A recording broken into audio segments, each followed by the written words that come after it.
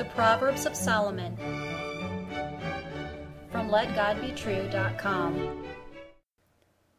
Proverbs chapter 2 and verse 17. Which forsaketh the guide of her youth, and forgetteth the covenant of her God. Hear the words of God in Solomon again. Which forsaketh the guide of her youth, and forgetteth the covenant of her God. Girls have up to 3 protectors if they obey them. They have God, fathers, and husbands. If they obey them in their proper order, they can and will be saved from painful trouble.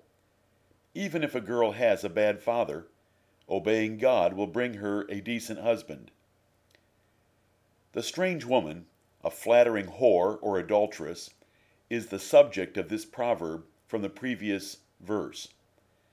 Proverbs warns often in its early chapters against this dangerous seductress.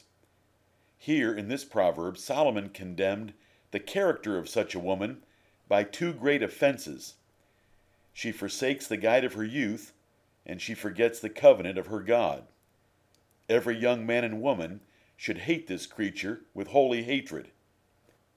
Casual sex and adultery are now acceptable in the world more than ever before, but godly women will abhor both sins. Every father needs to guard and eliminate influences that lessen a daughter's horror at the thought of such heinous sins. 2 key areas of life are friends and entertainment, such as books, magazines, television, music, movies, the internet, and social media. Evil communications most surely do corrupt good manners. The guide of her youth is her husband. She forsakes him horribly when she is intimate with another man. Such a betrayal is heinous, for he has been her companion from youth. They shared the wonderful pleasures of a youthful marriage. A father's sexual rules may be forsaken, but the father himself is not truly forsaken by the adultery of a married daughter. Scripture describes the wife of a man's youth in various places. If marriage occurs not too long after sexual maturity, it allows youthful husbands and wives. The proverb assumed the Jewish practice of marrying early. Today's delayed ages for marriage are due to foolish thinking and poor child training, resulting in years of sexual frustration and temptation. Most youth today, however, are not mature enough for marriage. Life can be divided into several stages. Infancy covers from birth to about age 5. Childhood covers the time from about age 5 to puberty.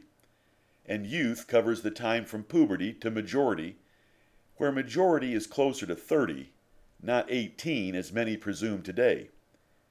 Marriage for Jews generally occurred during this stage called youth.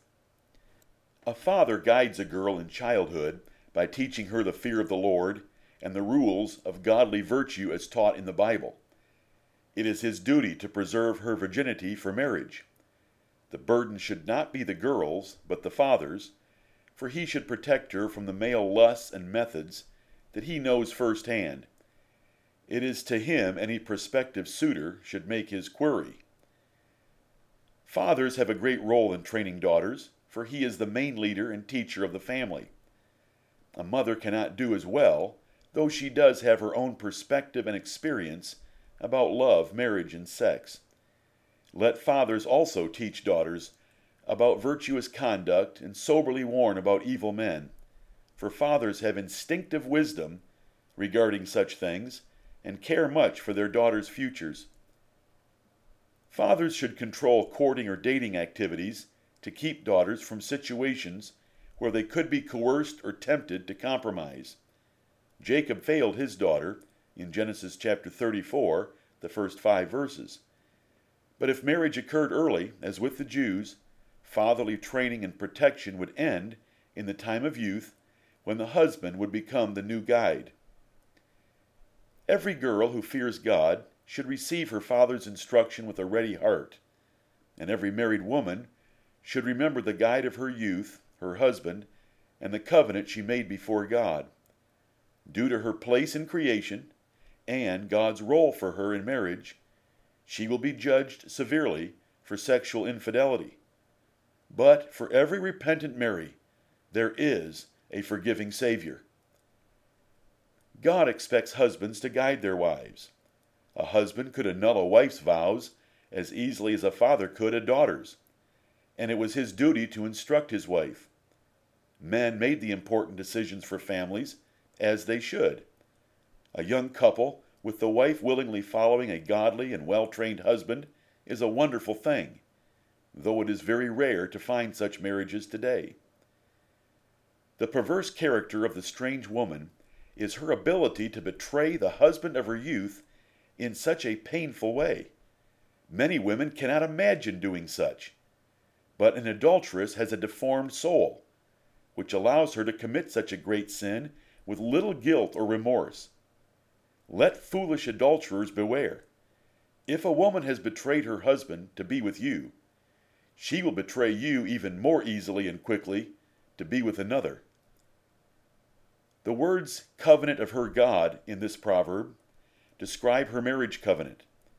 The adulteress forsakes her husband, and she also forgets her God and the covenant she made before him to be a faithful wife. Marriage in the Bible was much more a covenant and celebration than it was a ritualistic ceremony. The emphasis on a religious and superficial ceremony is from Roman Catholicism and its man-made sacrament of holy matrimony.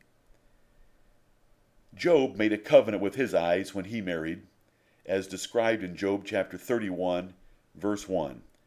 Every groom and bride should do the same in their commitments. Since the woman was made for the man, sexual faithfulness is even more binding on the woman. Does this thought shock you? Consider some of the distinctions God made between the man and the woman found in the Bible. Let every woman read Numbers chapter 5, verses 11 through 31, to see how God helped husbands against cheating wives and the severity with which he judged them. This passage reflects the mind of the Lord, regardless of what the world might think of it. Do not let rebellion rise up in your heart against this passage, for it is absolutely right. A woman owes her sexual faithfulness to her husband and to the God before whom she vowed to be faithful. Her husband owes his sexual faithfulness more directly to God, but both are capital offenders if they commit adultery. A biblical marriage has not occurred without a covenant, and a proper marriage covenant will definitely include God's will for sexual fidelity for both parties to the marriage. It should involve much more than the light and trite words mumbled in most 5-minute ceremonies that are called weddings today. Let it be thoroughly detailed, and let it be written, that it may be appealed to in the future. Christian listener, as a child of God and the bride of Jesus Christ, how faithful are you to your father and husband? Have you forsaken the guide of your youth by losing your first love for the lover of your soul? Have you forgotten the covenant of your God that you made at your baptism when you committed the rest of your life to Christ? It is easy to limit this proverb to sexual adultery, but do not overlook your spiritual adultery. Jesus Christ called his compromising people adulterers and adulteresses to intensify the heinous nature of idolatry or worldliness. The pain, betrayal, and perversity of adultery create an appropriate comparison for any departure from loving God fully and only. He requires, expects, and deserves your whole heart, mind, soul, and strength. He is a jealous God, and you cannot serve him any other way. Amen.